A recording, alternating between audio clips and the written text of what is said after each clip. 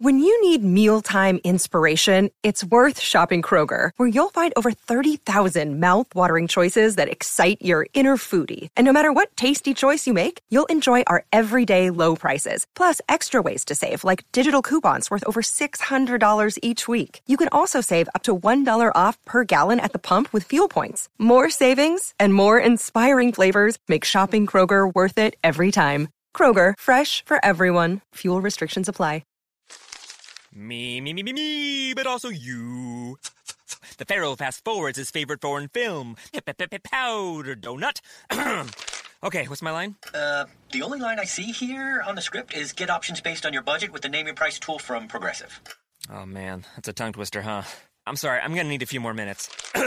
Bulbous Walrus, the Bulbous Walrus. The Name Your Price tool, only from Progressive. The owl ran afoul of the comatose coxswain. Progressive Casualty Insurance Company and affiliates. Price and coverage match limited by state law.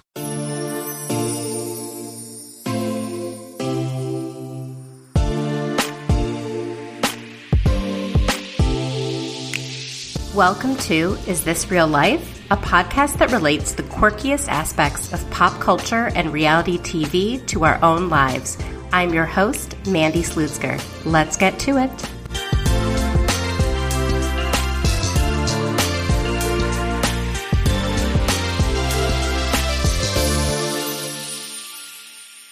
Hi, everyone. Welcome to episode 77 of Is This Real Life? I am here with my friend Jody Turingle. How are you doing? Great. So excited to be here. So Jody and I are podcasting from my kitchen, and she has been kind enough to grace me with her presence and tell me all about BravoCon, because she is the one person that I know in real life who actually attended BravoCon. Jody, how was it? I mean, honestly, we kept saying it was like Disneyland for Bravo fans. It was like the best weekend of my life. I met moms that said apart from like the births of their children, just the best experience of their lives, which is dramatic, but honestly, it was amazing. I am so jealous. I was a little bit hoping it would kind of fail like Fyre Festival so I wouldn't have to be so jealous of everyone. But I am glad that it did well because I really hope to go next year. Yeah, that was the concern with it. Whenever you go to the first year of anything, you don't know what to expect. They said next year they'll probably do it in either LA or New York. So get ready. But it was really great. Oh my God. I would definitely go if it was in New York. LA might be hard, you know, from the East Coast to get all the way there. And I do plan to go to LA in August as a kind of a big tour of Tom Tom and all those places and to see some of my podcast friends who live out there. But it would be hard to go back like just a couple months later. But we'll see. We'll see. So let's get started. How did you actually score tickets? So my original plan actually was to get the highest level ticket. And I was going for that. There was like a dream big SVIP for like, you know, it was like $1,400 and I was going for it. And, you know, they just sold so quickly that I kept going sort of down. It was like that level, the lower level. I finally ended up with like the general admission pass. It was $299. And I was like, you know what? They're tickets. Let's do it. You know, and I think some people really held out for those other tickets, but I was afraid of resale. So I just went with what I could get. And it was okay? Yeah, it was actually great. I mean, I think that there were some lines that the VIPs, you know, they were trying to get them through obviously the most quickly. So I was in line for like 2 hours for the Housewives of Beverly Hills. I got to the front of the line. They all left. And like Lisa Rinna came out and kind of waved at us and was like, I'm so sorry. We have a panel. We have to go. So then they said that if we stuck around, we could watch Tom and Ariana make fancy AF cocktails. So I did that. And then I was like first in line for their photo op. So it worked out fine. James was DJing beforehand, naturally. So it was just really a wonderful afternoon for me. But they put Stassi and Beau at the same time. And so, you know, it's like having them opposite Tom and Ariana. I mean, I ended up where I did and I was happy to meet them, but it was one of those where it's like, you know, Sophie's choice. Like, who do you go see? Who do you go see? It's so stressful. How were Tom and Ariana? I loved them. I mean, they just were so gracious. I had gone the previous night. They did a Vanderpump Rules party where James DJ'd and Sheena performed. And Tom actually came down and was bartending. He just hopped behind the bar. And I told him, I was like, that was really nice you did that. And he said, that was my idea. I really wanted to bartend for people. So when I went to their event, they both made cocktails and passed them out to the audience. So that was so fun because it was like actually getting to try one of their drinks after like watching them bartend for so many years. And they were amazing. I talked to Ariana afterwards and she had forgotten the agave. Which, you know, I'm no bartender, so I didn't notice, but she felt really bad about that. But they were just so lovely, really funny, and just so beautiful in person, too. So they were really so nice. Did you have heart-to-hearts with anyone? Yeah, I felt like Ariana and I are both members of what I call the Dead Dads Club. And, you know, she talks about that a lot on the show. I wasn't expecting to have any like deep convos at this thing, but we had a moment they did sort of like, my friend called it the Bravo Farmers Market. I totally imagine that. Everyone's selling their merch. Yeah, they called it the Bazaar. And it was literally like Craig is there from Southern Charm, you know, with his Sewing Down South goods. And then you have Kyle from Summer House with Loverboy, his drink. So Ariana was there with the book. And, you know, I had a really nice talk with her and she gave me a hug. And, you know, we had a nice talk about our dads. So I really think that, you know, in this maybe superficial world that a lot of people think it is, I was able to have a really nice conversation with someone. And so I really valued that and that she took the time to do that. That is so sweet. Did you make friends at BravoCon with strangers? Yeah, everyone was really so friendly. I think I was worried about that because I had some friends that were coming, but they got day passes and I was like in it for the 3 days. So you like only were with them for a day? Right. And then 2 other days you were by yourself? Yeah, we didn't have a lot I didn't realize overlap. you were doing it by yourself for part of it. Yeah, it was like a real opportunity to, you know, be with my people. And so it ended up being great. You know, like you meet people and then you tend to go to the same events. You know, it's like you'd run into people in line that you had seen the previous day. And so I had like when I walked into the Vanderpump panel, it was so crowded. I was looking for a seat and my friends from earlier in the day had saved me a seat without telling me because we had talked about how I was going to it. So there were just really nice moments like that. And I exchanged information with people. And I think like we'll probably see each other next year if all goes to plan. So it was great. And I made friends with a Bravo producer, which was amazing. Ooh, gonna need that person's name. Yeah, he was really so nice. I didn't realize that he was like actually working for Bravo. I thought that he was like on the events staff. And I overheard him telling someone after Luann's cabaret that he worked for Bravo. And so I thanked him, you know, because it was such a great event. And he gave me his card. And so if I ever want to go to Watch What Happens Live, I'm going to email him. Yeah, I've been, and it is amazing. I'm so jealous. Who did you see? I saw Tom and Katie Schwartz. Oh, those are so good. Yeah, they were gorgeous. Katie is so beautiful in person. I feel like people, I don't know if it's because she's on a like screen with people who are just like super, super skinny. Yeah. But she is thin. She is beautiful. She is like, her hair is so perfect. She was wearing a killer outfit too. And he is so kind. And he's really, really tall. Like, yeah. Like 6'3", 6'4", like quite tall. I felt like, yeah, he was another one that like the thing with that Vanderpump Rules party was that, and I kind of thought it would be like this, where they're all kind of separate from the crowd. They were in like this area overlooking the dance floor, but he made a point to come down and he like was taking pictures with people. And I felt like he really was like one with the people, which the rest of them, some of them didn't really do that. Yeah, I think that Tom's know how to work a crowd and know how to engage with people and get energy from it in a way that maybe some of the other cast don't. And I think Stassi is one of those people who like it takes energy from her to do this. And so she really has to prep herself. So when I saw her do her podcast live here in DC, she was so on and she was so good. But I could see that after Like, I don't think she's someone when if you run into her that she'll be nice, but I just think it's exhausting, and not everyone's personality is one where they like draw energy from others. So I draw energy from others. So like when I go to large events, it takes me a couple hours to like cool down after, to like actually calm myself down and go to bed, because I have all this energy. It's just weird, but I think Tom are like that. Yeah, and I didn't go to Stassi's photo op because, you know, I was at the Tariana photo op, as I called it.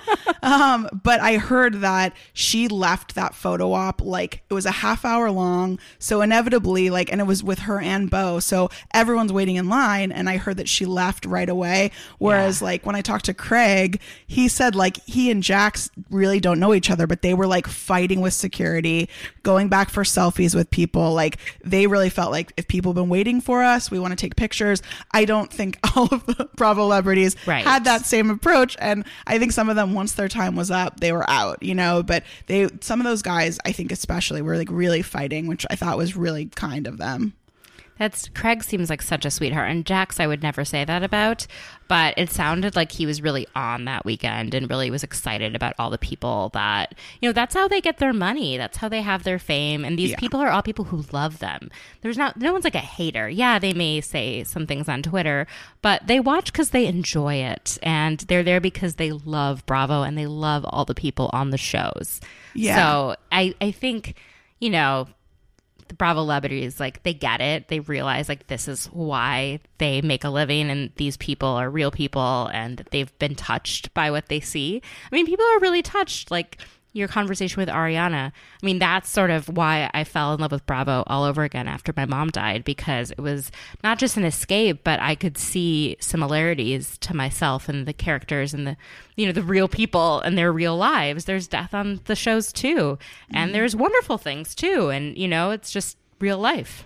Yeah, and I think, you know, I'm sure for them, it's the first time they've had anything like this.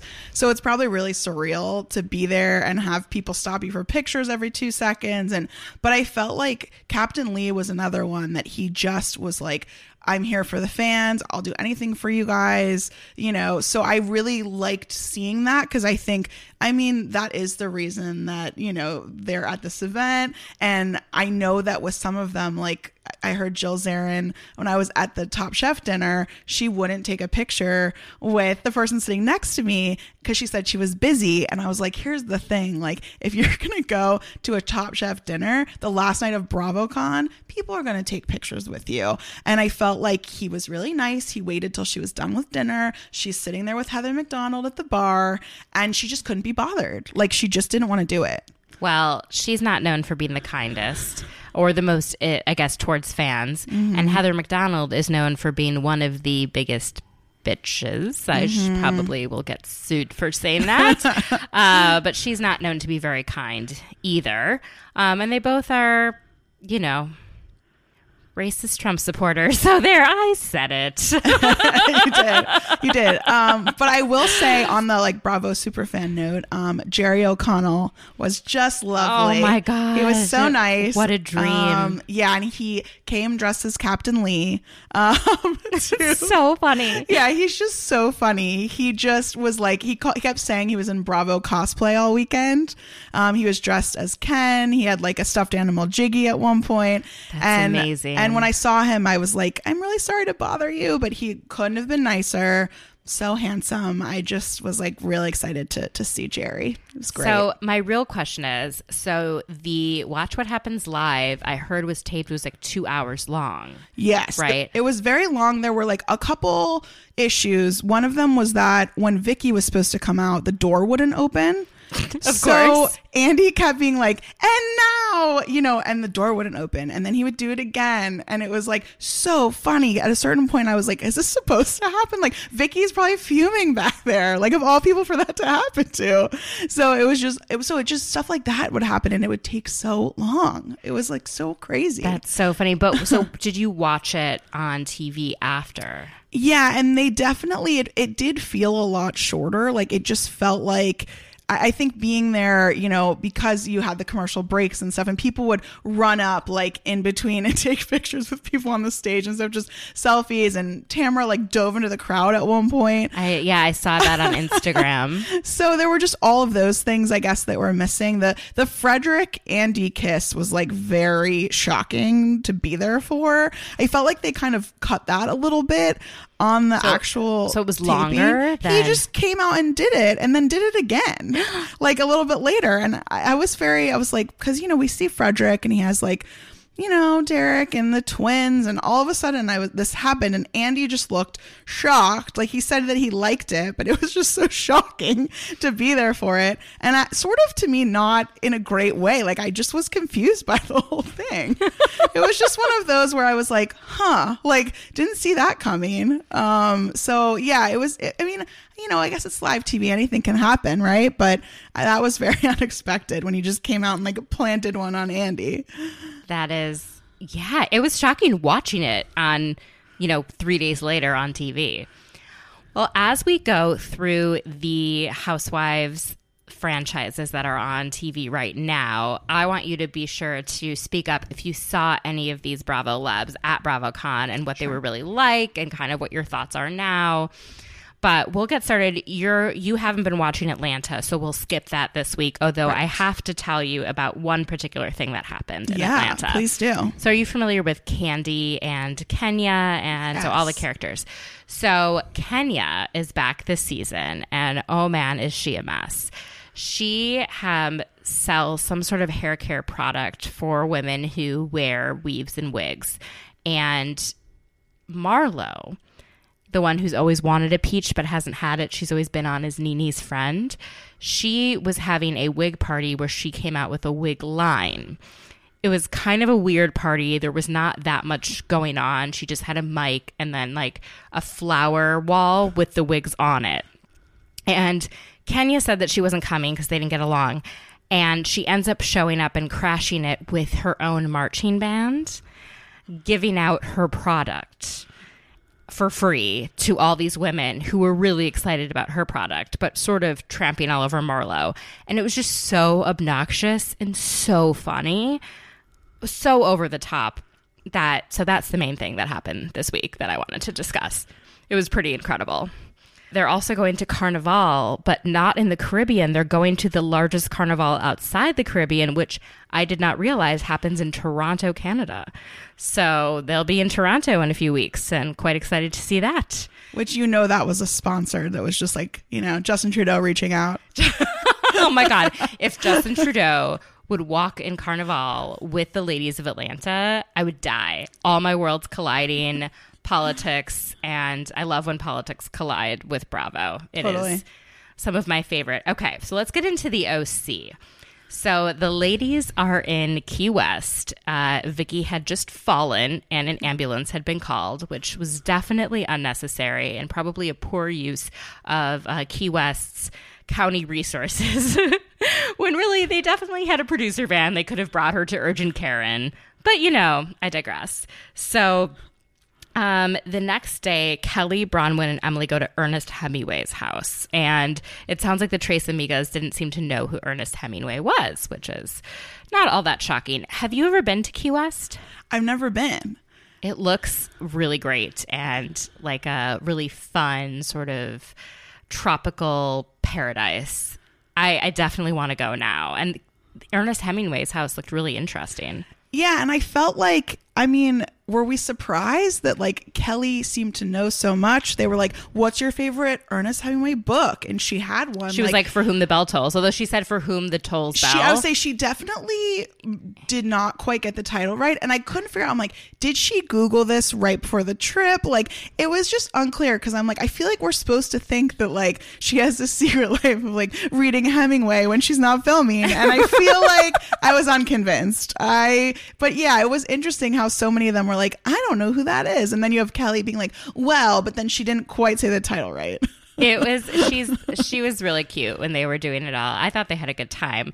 Emily was really great in her confessionals this week. Her one-liners are on point. And I think she writes them herself. Like, it doesn't feel made up. doesn't feel like she has a writer. It's just kind of her thing. So she was calling the Trace Amigas the Trace Amoebas, which is quite funny. And then said that hanging out with them is like being a freshman in high school, but except for the senior girls hating her, it's the senior citizens. And I just thought that was so cute. They got into a bit of a fight on Twitter. Vicky called out Emily for this comment and made it sound like she was so offended because her mom got Alzheimer's in her late 50s and then died in her mid 60s or something like that. No one is saying these women are old, but they joke about being the Trace Abuelas and they joke about being old, and it's just a joke. Like, get over it. And Vicky says the meanest things about people, and then she gets upset when someone calls her old, when she calls herself old. When it's like, you can't have it both ways, Vicky. Like, you're the OG and all you talk about is being the OG. But then when it comes time to, like, it is corresponding with age, then she gets real upset. So. Oh, my God. Well, then we saw Emily, Gina, and Kelly go jet skiing, and Emily drops a bomb on us. She used to date a drug dealer that owned a boat with a lot of jet skis, so she's quite familiar with jet skiing. Yeah, I felt like that was an interesting drop in the conversation. Like, she said it like, oh yeah, I like, it's normal to just jet ski all the time due to your drug dealer ex-boyfriend. Like, she could have just said, oh, I dated somebody that jet skied. But no. And I'm like, also, how does that work, right? Like, did he have a pager on the jet ski? Like, how is he doing both? That's like drug dealing circa 1996. But how is he jet skiing and also getting all these calls about his drug deals? It seems like you couldn't do that in the water, right? Interesting. I'd never thought about it. I'm just, but you're right. That was a vintage drug dealer reference. Do they have cell phones now? I don't know how drug dealing works. Maybe we should ask Emily. We should ask Emily how it works. We should. I would love to hear more about her past. It sounds fascinating. And like, how far in advance was that of like G-chatting Shane and getting, I mean, that was the weirdest too. She's just such an interesting person. I really want to know everything about her. I do too. I really am fascinated by her life. Then one of my favorite moments in Bravo history happens. A shark appears. I am a huge shark fan. I've been watching Shark Week since I was a kid, although now it's become too commercial. I love sharks. There was a hammerhead. Hammerheads are incredible. Gina did not listen to the guide who was telling them that there has not been one fatality due to a hammerhead in Florida, but she still continued to freak out, which I guess I understand. But was that hilarious? And Kelly just kept her cool. Was like, do you want to hold the starfish? And I loved how Gina was like, well, now I have the starfish, so I have a weapon. And the jet ski guy was like, that's not going to be enough, actually. Like, he was just like so funny, because he was like, as much as he was trying to talk her down, once she like had the starfish ready, he was like, yeah, no, that's not going to cut it. That is, the whole thing I loved. It wasn't as fun to watch Tamra and Shannon go parasailing. It's just like Shannon's freaking out, doing her whole thing. And it's just, and then Bronwyn and Vicky have nothing to talk about. Vicky is so uninterested and so angry that Bronwyn took her orange that she's just so nasty towards her. And it just feels like all misplaced. Yeah, I feel like Vicky just, anytime there's a new girl, Vicky just decides that they're like the worst thing to ever happen. And so this is a case where it's like, I think for a first season housewife, Bronwyn's really brought it, but Vicky's just feeling threatened the whole time. So... And not too much else happens. Like, so on the boat, Emily opens up to Kelly about yelling when she's at home and her kids are picking up on it. And so they both decide to go to anger management, which was just some dude that Kelly knew. And they were sitting on a beach, like envisioning being nice to people. It was the biggest load of shit I've ever seen. But hey, if it works, it works. I doubt it works. I'm pretty sure anger management you have to do routinely. Yeah, I thought that whole scene was honestly probably my favorite part of the whole episode. Like imagining Vicky's face and she's like, I want to punch it. Yeah, it was like, is this really effective? And then when he was like, think of your daughter, I'm like, do you think when Kelly lashes out for like the 100th time, she's going to picture like Jolie's face? Like, it's ridiculous. And she needs a lot more than one beach session, like you said. She she needs like serious therapy to work on all that stuff. No, and I hope Gina's getting some serious therapy because she announced this week that she was going to call off her divorce from Matt. And I'm pretty sure this was taped in May, and in June was when he broke into her home and beat her up while the kids were in the house. And obviously a lot has happened since then. He's lost his job as a result of the domestic violence, and he has been really horrible to her since then and during then. And, you know, it's just hard to watch knowing what happens next. It's really dark. Yeah, I think so too. And I felt like when I was watching it, like when she was saying her hat said like single AF and she wished that it said confused AF, I was like, yeah, clearly there's a lot more to that story that we didn't really know, because I don't think he was painted to be the best guy, but we didn't think that it went as far as it did. No, yeah, we didn't think it was, you know, violent. Then when they get back, Tamara and Eddie go on a double date with Bronwyn and her husband. Is his name Scott? Am I getting that wrong? Ooh, I would say he was at BravoCon. Everyone was taking he was pictures so with nice. him, Yeah, he seems really kind. I would say he like seems nice, but I sort of forget about him sometimes. Yeah, you know? and then Shannon shows up with Babe, the guy that she's dating at the time, which is a really funny nickname for him because she accidentally called him Babe the first time they met. She's like, "Thanks, Babe," and it's like so awkward. So that's really cute. But that's not the guy who she's with now. No, and she had her current boyfriend with her at BravoCon, and he just seemed so cute. He was like at the panel that I went to with her, and he just was kind of watching from the audience, but he just seems like such a nice guy. Really? Oh, that makes me so happy for Shannon. She was saying she like gained a little love weight, but I was like, you look amazing, Shannon. Don't even worry about it. She does seem happy with this one because there have been a couple others that she went public with that didn't end up being that great. So this one seems like potentially the real deal. Who from the OC was at BravoCon?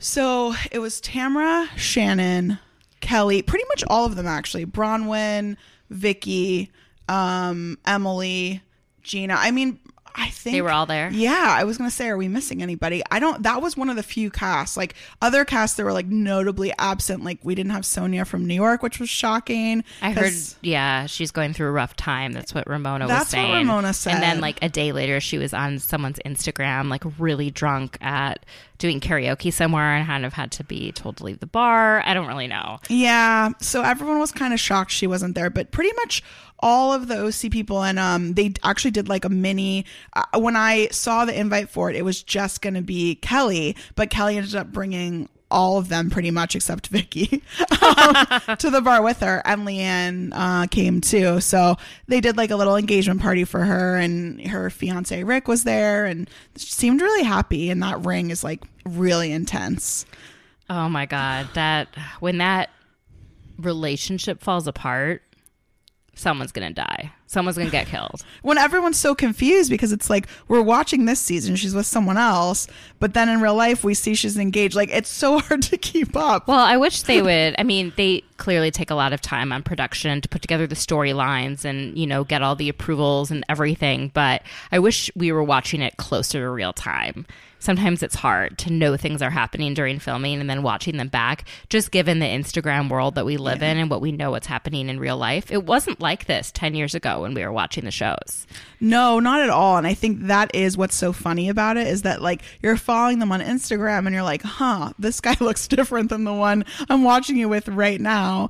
So it feels a little like, well, I know how this relationship ends. And like, you know, with Dr. Brian, I mean, they broke up on Instagram. Like Kelly said, she found out from social media. That's, oh God, that's dark. Another dark thing, and this will be the last thing on the OC, is Tamara's children. Watching Spencer deal with his breakup, and he's got all these piercings and tattoos and dyed his hair, and he had the nerve, and I was very interested in this, to call out Tamara for not really being there for him for things. And I was like, somewhere Sydney is cheering. Yeah, I felt like it's funny because then, you know, we see Tamara just on this trip constantly on the phone with her son. So it's like, I mean, clearly, you know, he's like, she cares and everything, but it, you know, and then she has Ryan, her really scary son, come over, and I just, you know what, I'm not going to devote any time to him because he is not worth the time, but he's someone who scares me. Yeah, I feel like it's one of those things where it's like, at what point, you know, and I think this is a common theme, as we know from these shows, it's like, at what point do you let go of your childhood a little bit? I mean, Ryan has a child of his own. It's kind of like, you know, you see this where it's like, all right, you're an adult and I get that you're upset and you feel like, you know, Spencer had this different childhood than you had. But at a certain point, it's like, Tamara can not do right by anybody in her family. I mean, it seems a little tough. And well, speaking of people who don't let go of their childhood, let's dive into Dallas. Perfect. Oh, man. So after the ladies leave the red light district in Bangkok, Leanne just unloads on Cameron and is screaming at her, telling her that she's going to ruin her reputation in Dallas society by having gone to a ping pong show, screaming about the chirpy Mexican Carrie, forcing her to go to the show. And Leanne was just trying to protect Cameron. And it sounds like Cam cries like really intensely. Leanne is trying to comfort her, but is failing and calls Deandra to come. And then Leanne is like kind of opens up about how she's upset that Carrie caused Cameron to lose her empathy chip towards Leanne, which is like, have you seen, like, she defends you when you're not around. She's kind to you when you are around. What more do you want from someone? It is exhausting. And she then makes this about she was upset because of her bad childhood. She could have ended up a sex worker, which is not what these women necessarily were in the show, but it is the red light district.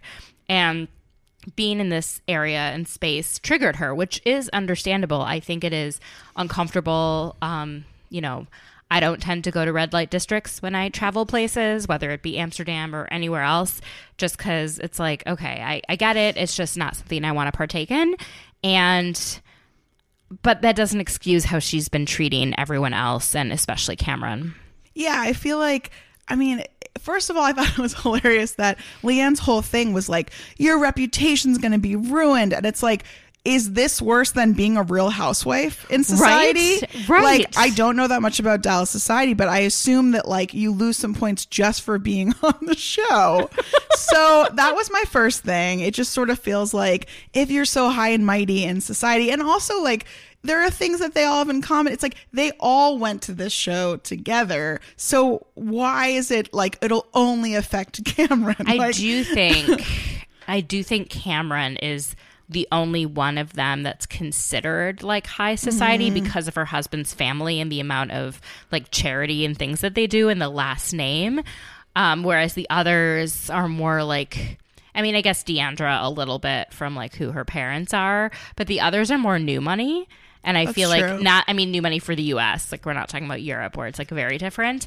But I do think maybe she has some sort of, I have no idea. If anyone listening is from Dallas or understands quote unquote Dallas society, please enlighten us. Yeah, I mean, because all I know is about pink dog food, so I feel like it's not like her family business is like, but you know, I get it. Like, I think I do remember hearing like, oh, you know, this name and who she married into and everything like that. So I think that's something that like, you know, but it was just so funny I was like, once Leanne decided, you know, she didn't like it, then she had to shame everybody for going when they all went, and she could have just not gone, as they pointed out. Well, another interesting thing, and I wonder if you noticed this while watching, Cameron doesn't say anything in the moment. And I don't know if she fully understood the words that Leanne was saying and how awful they were until later, because she's in her confessionals, time had passed, right? So she's had time to absorb, listen to what her husband's telling her, and come up with her own narrative, saying, oh, I didn't say anything because Leanne was so reactive and so emotional. She wasn't really making it or talking any sense. So I was going to wait to talk to her, or I didn't want to throw any fuel on the fire by, you know, telling Deandra and Carrie that they were right, that she is manipulative, you know? Yeah, I feel like Leanne's one of those that like, it's like the Kelly thing. Everyone's like kind of afraid of them when they have these outbursts. And so I think like maybe Cam was kind of right, like not the best time to be like, oh, maybe you shouldn't be saying that about Carrie. Like, but it was just so hard to watch because it's like, where do you even start? I mean, she's yelling at her, Cameron's crying, like it's just so much going on. But the derogatory Mexican comments were so bad, and the fact that no one said them in real time is just shows me how uncomfortable they are, like, discussing race and xenophobia and that kind of stuff with each other, because, you know, I've had friends say things that were inappropriate before, using the term tranny or something like that, and be like, hey, you know what, that word's like not really cool to use. Transgender people don't appreciate it, and I would appreciate you not using it and around me, you know? And they usually are like, oh my God, I'm so sorry, I didn't realize, you know, things like that. In this instance, though, like, it was quite clear that she was using the term Mexican as derogatory, regardless of how Carrie self-identifies. You know, like, we're Jewish, right? It's okay for us to be like, oh my God, like, so Jewish. But if someone else was like, oh yeah, that Jew girl, like, I'd be like, no, why are you calling me a Jew? Yeah, I felt like that was one of those things where it's like, clearly she is upset by the friendship, but that doesn't excuse saying that and saying it over and over again. And I mean, she said it to her face, she said it behind her back, like, she's clearly trying to provoke her. And so I do think that, like, you know, it's good that Carrie's sort of not reactive when she does kind of call her out, but, like, it's just, I feel like all the call outs come next week, which I think is the finale. Yeah, because I feel like we've seen scenes where she says something to her face. But yeah, I feel like these finales are going to be so crazy because it's all been building up. And Andy said this week that it took them 90 minutes just to get through these comments that Leanne had said. And at least in the previews for next week, it does not look like she is giving any room up or acknowledging any wrongdoing. She even used the excuse that I have Mexicans in my family and I have had sex with Mexicans and they are good lovers, and then gave the example of someone who I can't remember who ended up being Spanish, not even Mexican, like from Spain. So the whole like, oh, I've had sex with, or oh, I date so-and-so, like, it doesn't mean that you can't be racist or xenophobic. And just the fact that she can't just apologize and acknowledge, like, where did this come from? She has anger towards Carrie. Why did it come out in this way? Like, I understand being angry with someone, but using those terms and, like, going to a place of, like, racism and xenophobia is so dark. So her apology was she misspelled things. It was not a well, like, thought out, don't you have a publicist? Like, can't you have someone help you through this? I feel like she's so narcissistic that she refuses to take advice from anyone. And it wasn't until Andy Cohen called her out on Watch What Happens Live and said that her words were vile and disgusting that she even took it seriously. It's like, oh, my job's in danger. Yeah, and I feel like these, like, half-baked, you know, social media apologies, when really they're called out, and so they feel like they have to do something. You know, I'm sure her behavior on the show is she's just going to be really defensive. She's not going to be apologetic. Yeah. So this is clearly a PR move, and like you said, I would expect at this point somebody could proofread stuff before she actually posts it. She wrote, I am deeply sorry to those that I have hurt or offended with some of my comments on The Real Housewives of Dallas Season 4. It was never my intention to hurt anyone, and I will use this as a learning experience, misspelled experience, to be more aware of my comments in the future. My commitment to moving forward is to continue my work fighting for equality and acceptance of all humans. When this is another thing, it's like, oh, I support women, you know, Ramona. Yeah. I just feel like just saying, like, you do some philanthropy doesn't make up for the fact that you said this, and it doesn't reflect well on you. What's interesting to me, and I've pointed this out before, is that Leanne is the only person on this franchise on record saying that she does not support Donald Trump, who, as we know, has had really horrible policies towards Mexican immigrants and other immigrants from the Northern Triangle countries. I get that, right? But then it's also hard to hear the people calling her out who are supporting these, like, really horrible immigration policies and separating children from their parents at the border and detaining them indefinitely and not giving them soap and not giving them toothbrushes and proper medical care and flu shots. And I should get off my soapbox. Sorry. This is something that, I work on and care about. So yes, I understand all that. So it's going to be hard for me to watch the other women calling her out for xenophobia when, like, they support policies. But I do love these women. We obviously differ politically, and I don't really understand all the background behind them. But it's really awkward to hear. It's going to be awkward. Yeah, I feel like you know, the one thing that I thought was sort of like the bright, shiny light in the episode, I was obsessed with how Cameron, the second everyone left the table, she's eating everybody's food. Oh my God, that she does that. She's so funny. And her whole thing about like, if you retreat, I'm going to eat was so funny. So funny. So let's go into that final supper because that was really something. So they're at this really fancy dinner, and immediately Deandra and Carrie confront Leanne about she's being emotionally manipulative towards Cameron, making her feel guilty, and Cam has the opportunity to kind of agree with them, and instead she defends Leanne, which pisses everyone else off. Leanne, while trying to defend herself, is snapping at Carrie, like how you would snap at like a dog. It just was weird. Brandi finally loses it and was like, every experience on this trip becomes about you and your childhood and even the elephants. And it was so crazy how Leanne couldn't even read the room when they were all together after the elephant experience. Brandi had a reaction then and she couldn't even tell because she was so wrapped up in herself. And so her and Carrie leave, and Brandi kind of goes into how Leanne just keeps using this line, you're ruining your reputation in Dallas society, to get anyone to not be friends with somebody. So she used it with Stephanie to not get her to be friends with Brandi. Now she's using it with Cameron to get her to not be friends with Carrie. And it's a manipulation tactic. Then Leanne eventually leaves the dinner, making it all about herself again, leaves crying. Stephanie is afraid to talk. Deandra impersonates Leanne, and Cam eats everyone else's food. Yeah, I loved that. Stephanie was like, this is just the Last Supper from hell. It was just because it was one of those things where it was like, it just, you know, I mean, you're so used to them having these fights over dinner. I was actually watching it thinking like, wow, I can't believe like this is their job. Like they get paid to go on vacation and go to dinner and just fight with each other.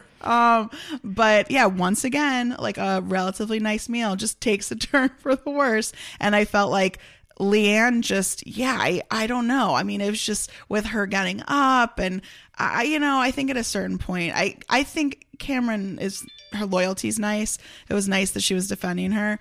But at the same time, it's like, just, you know, at some point, just say you're sorry and move on. But Leanne, that's not really her specialty.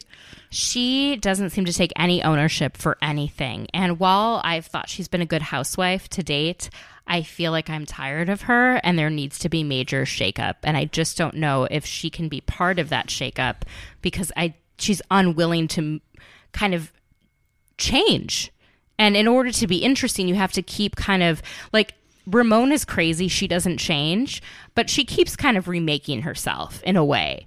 And that's fun to watch. But yeah, her overall behavior doesn't change. Leanne's behavior is exhausting. It is so exhausting, and everyone is exhausted by it. And on Danny Pellegrino's podcast, he was talking about the shows that we really love on Bravo versus the ones that are just It's like the dimensions. So like with, you know, I don't know, like New York, they could be like Bethany fighting with Luann and Luann fighting with Tinsley and Tinsley upset with Sonia and then Sonia really bonding with Ramona. And it's just like a multi-layered thing. Whereas here it's like team A or team B. It's like Leanne and everyone else. And it's exhausting and it's boring. It's not as interesting as watching, I don't know, women with a bit more depth to their, I don't know. I'm tired of her. I'm exhausted by her.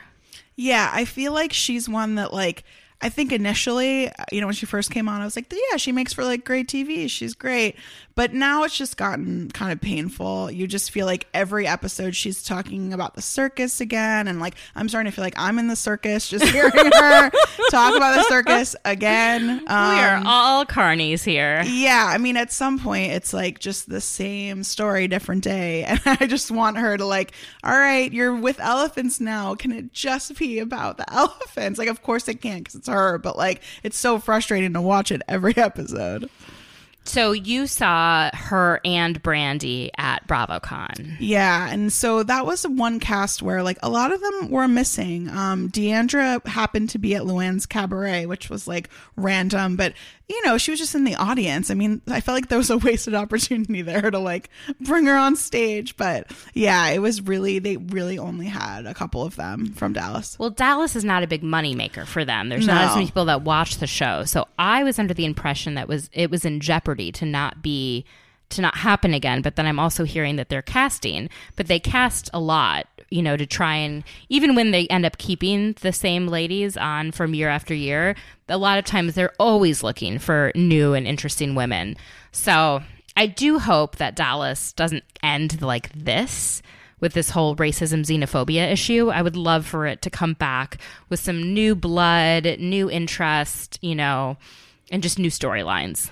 Yeah, I feel like, I mean, you know, it's good that they added Carrie. I do think they needed somebody new. But I don't know. It's just I don't not think she's the right person. Yeah. No, I don't think she should stay. No. And I don't know if Deandra is that helpful with, like, I'm tired of the Deandra-Leanne dynamic. Yeah, and I think Deandra's another one that her storyline's kind of the same of it's this and it's with Mama D, and it's like it doesn't really change from season to season. I know, and I really want to get her on this podcast because I want to know about her life in DC. Like, we live in DC, she lived in DC, she worked in the Bush administration, she worked in, I think, for the Department of Energy. I would love to hear about that life, the life that she gave up to go back and be with Mama D on Open Hard Night Good Morning. Like, right. I would love to hear, like, how do you go from working in politics to working with like night creams? Like, it's just such different skill sets. Yeah, you know, like this thought of like, oh, I'm gonna, you know, go into the family business that's so profitable, and then it's not. Yeah. You know. So yeah, I am a big Deandra fan. I just really like her. I like her husband. I just think that, like, you know, but I do think this storyline's getting a little old. I am super creeped out though by moms that have like competition with their daughters, and that seems to be some sort of theme in a lot of these shows, and I'm fascinated by these mother-daughter relationships that are very complex. But maybe because my mom and I were not like, she never saw me as competition. She's like, you're my child, I'm gonna help raise you, you know. It's like, it's so odd to me to see the moms behaving that way. When Deandra in that like Mama D costume, I was just like, oh, okay, how's this gonna go over? Like, I don't know. And the drunker she got and the more clothes that came off, I was like, Mama D is not gonna be a fan of this. So funny. Well, let's get into Jersey. So I was pretty shocked that they ended up doing the dolphin thing, because as we all know now that like animals in captivity are sad and not treated well. And so, yes, if this was 20 years ago before all of those documentaries were made, fine. But come on, we had like Potomac bring us to a plantation, and we all learned about, you know, various aspects of slavery. We've had, you know, on Dallas, we learned about elephants and how they break them so you can ride them, and, you know, things like that. This could have been a moment to learn about something, but instead they partook in swimming with dolphins that are trained and sad. Yeah, that's a good point. I mean, I feel like, and we, on Below Deck too, they went to like, I don't know if it's the same elephant sanctuary, but looked very similar. So I feel like, oh, probably. Yeah. It's really funny because I'm like, Bravo clearly has relationships with certain places. And that was one where I was kind of like, huh, like, I feel like we've seen so much like in the news and documentaries about how SeaWorld is bad and all of these. And then to have it be like, oh, we're going to go kiss dolphins. It seemed a little interesting. Because like, I think those dolphins, they're kept, like, they're in the ocean, but there's nets so they can't get out. And like their original pods like come by and like swim by and like, yeah, like say hi to them. That breaks my heart. It made me so angry that, and Melissa's like, this is so cute, everyone kiss the dolphin, and I'm like, you ladies, Oh my God, the Jersey ladies can just piss me off so much with their like worldview, but we'll get to that. Yeah, and I feel like, these other like places they've been to, when it's Dallas, it's like, oh, we saved these animals. They were being abused and now they're in the sanctuary. And this is not that. This is just like, we're going to abuse these animals. Right. We have these dolphins in captivity and we're going to make them do tricks. And like, that was really interesting because I feel like you're not seeing that as much like in aquariums now. Like they're not really doing those shows anymore. Right. Yeah. It was insane. So the best part of the whole episode was this dinner that they have where Jennifer, so it starts out with Danielle telling Teresa that she slept with Marty, her, I don't know, husband, ex-husband, whatever he is, again. And they had this horrible contentious divorce. So the idea that they even slept together again after is insane. But I totally buy it because Marty like gave up his relationship with his children to be with her. And then she still screwed him over.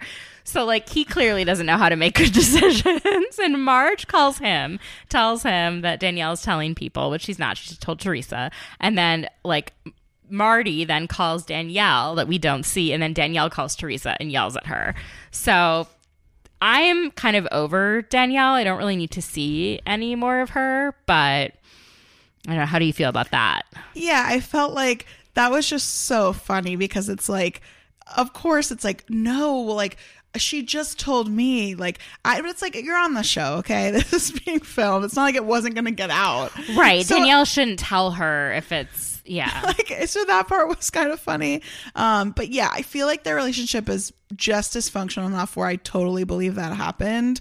And I felt like the way it was like, no, that's not, yeah, like, everyone's like, and it also, I do want to know why Margaret and her husband became friends with Marty.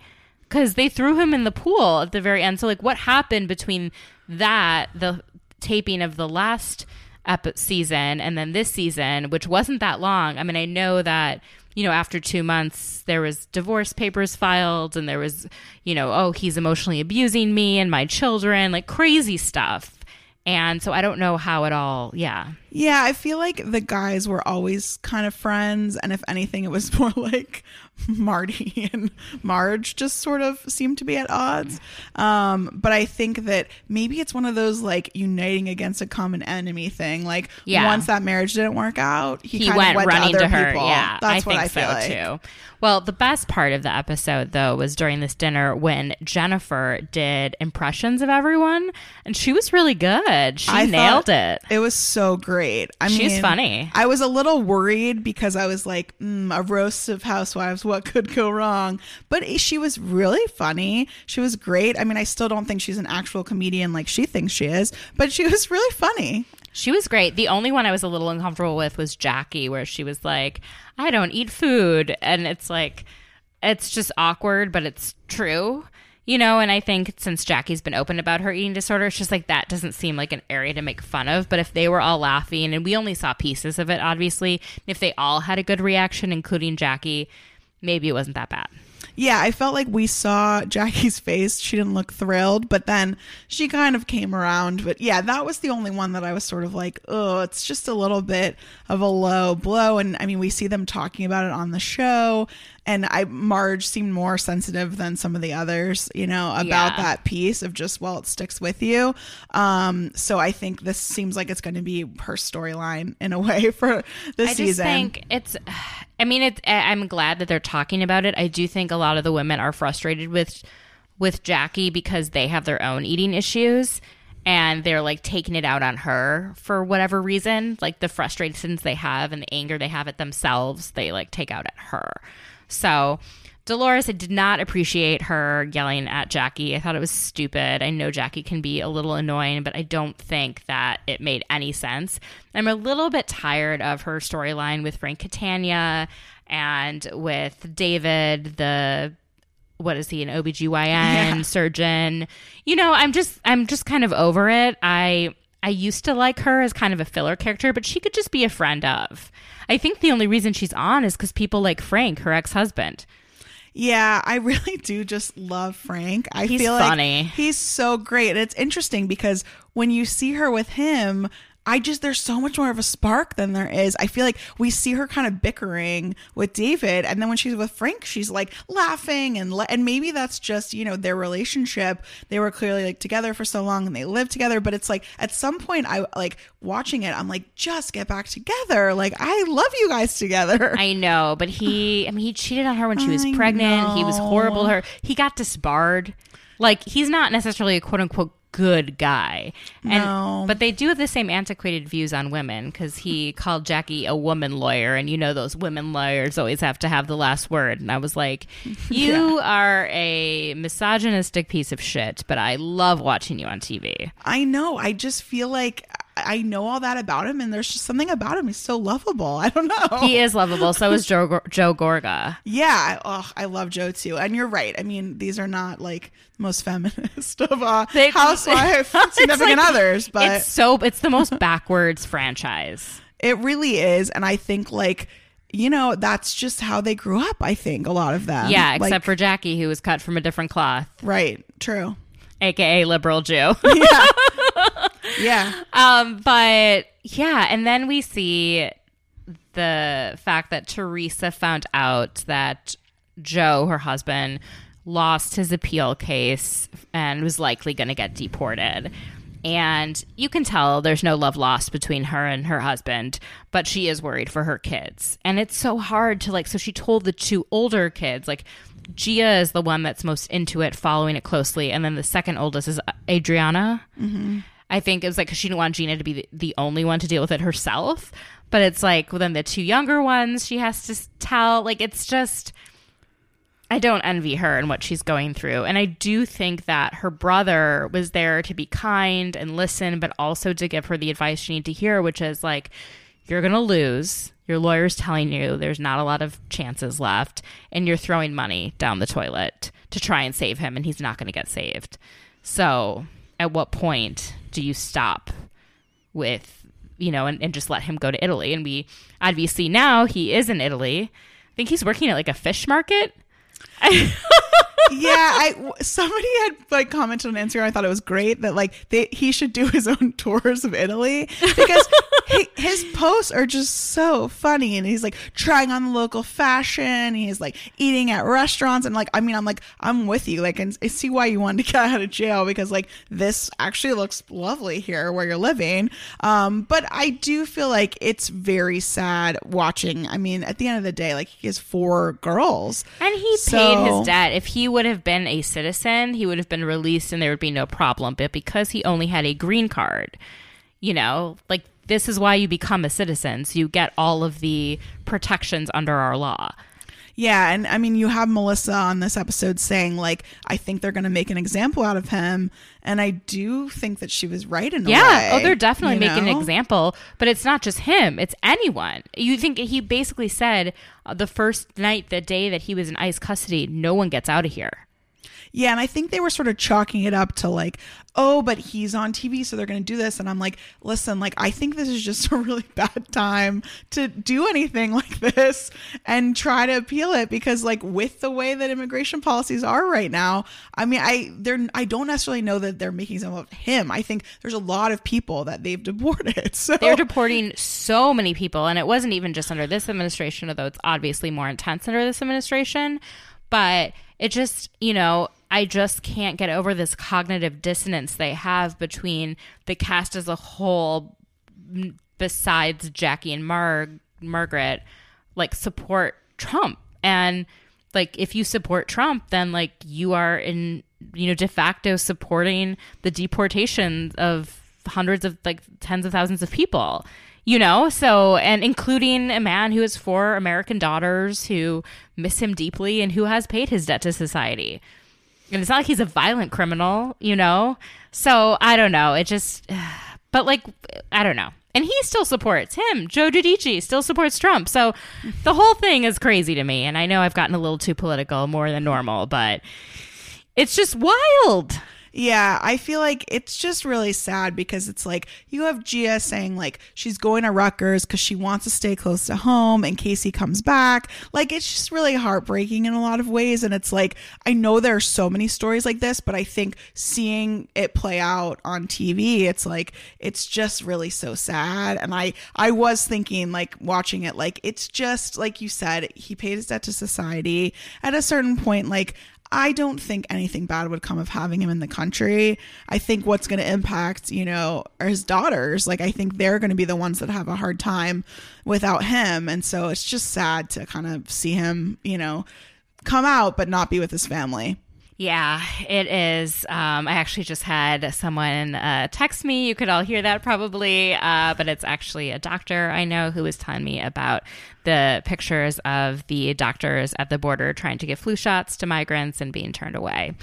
So as we're talking about this policy, it is something I am dealing with in real time, that we are all dealing with. And, I do appreciate when there is like discussion of it. It's just, they even said tonight on or not tonight, but on Jersey that, this isn't a great time for immigration, but no one said exactly why. And it's like, can you name it? Maybe? Yeah. No. People keep saying, Teresa knows Trump, right? From her time with The Apprentice stuff. So like, should she be reaching out to him? But it's like, at this point, like, I feel like I can understand why she wouldn't, honestly. Yeah, he was pretty horrible to her. Yeah. Well, we're about wrapping up, but I want to hear, do you have thoughts on Vanderpump Rules, which was starting in January? You saw the first episode of the season. They premiered it at BravoCon. Thoughts on that? Anything we should be looking for this season? Yeah, I feel like, this is a cast where I'm really happy, honestly, as loyal as I am to like my OG cast members. I think it's good that they're getting some new people in there because it's getting to the point where everyone is either married, getting engaged this season. Like I think we had so much drama in those initial seasons of who cheated on who and it's all kind of died down. So I know they're bringing on these new cast members, and in the first episode, we saw some drama with Max, who has, I think, had some sort of relationship with Sheena, and then is also dating. And is he the manager of Tom Tom? Yeah, so I think he's dating Dana, that's also at Tom Tom. I think they work there together. Okay. And so it's just a classic Vanderpump, like at a party drama situation where it's Dana sort of realizing that like Max maybe isn't just dating her and maybe has had something with Sheena also. So Sheena, it's always just, in the mix. Yeah. And Sheena, was at BravoCon with her very handsome Aussie boyfriend. Oh, people say he's great. He looks like Jason Momoa. He is like this really big, great looking rugby player. So, That's incredible. And he probably doesn't really know who she is. So he actually probably appreciates her for who she is because he doesn't really understand.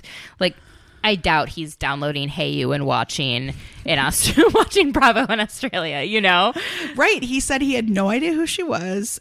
He thought she was cute and people were taking pictures with her. And he was like, your outfit's cute, but it's not that cute. Like he couldn't figure out what was happening. So yeah, he just seems like a breath of fresh air for her. But it sounds like on this season, she's going to have some drama with the current cast. So I think it'll be interesting. And I'm happy to see some new people, honestly. Yeah, and I'm pretty sure they're going to get season 9 because Stassi said that she's getting married on the show in Italy. Yeah. So maybe Joe Giudice will come by. Yeah, like, is it going to be in Salerno? I don't know. Oh my God, that'd be so funny. Well, let everyone know where they can follow you on Instagram or other social media. Free. So I'm Jodi Get Insta. That's Jodi Get Insta. Oh, I love that. I didn't have Instagram, so this was like my friends talking me into it, and they kept saying, Jody, get Insta. Oh my God. So did they get you? Did they like reserve that? I did it, but it was based on them constantly saying that to me. That's so funny. I love it. Well, thank you so much for being on and for sharing all your takes and letting us know how great BravoCon is. And we'll definitely have to have you back. Thank you for having me. That would be great.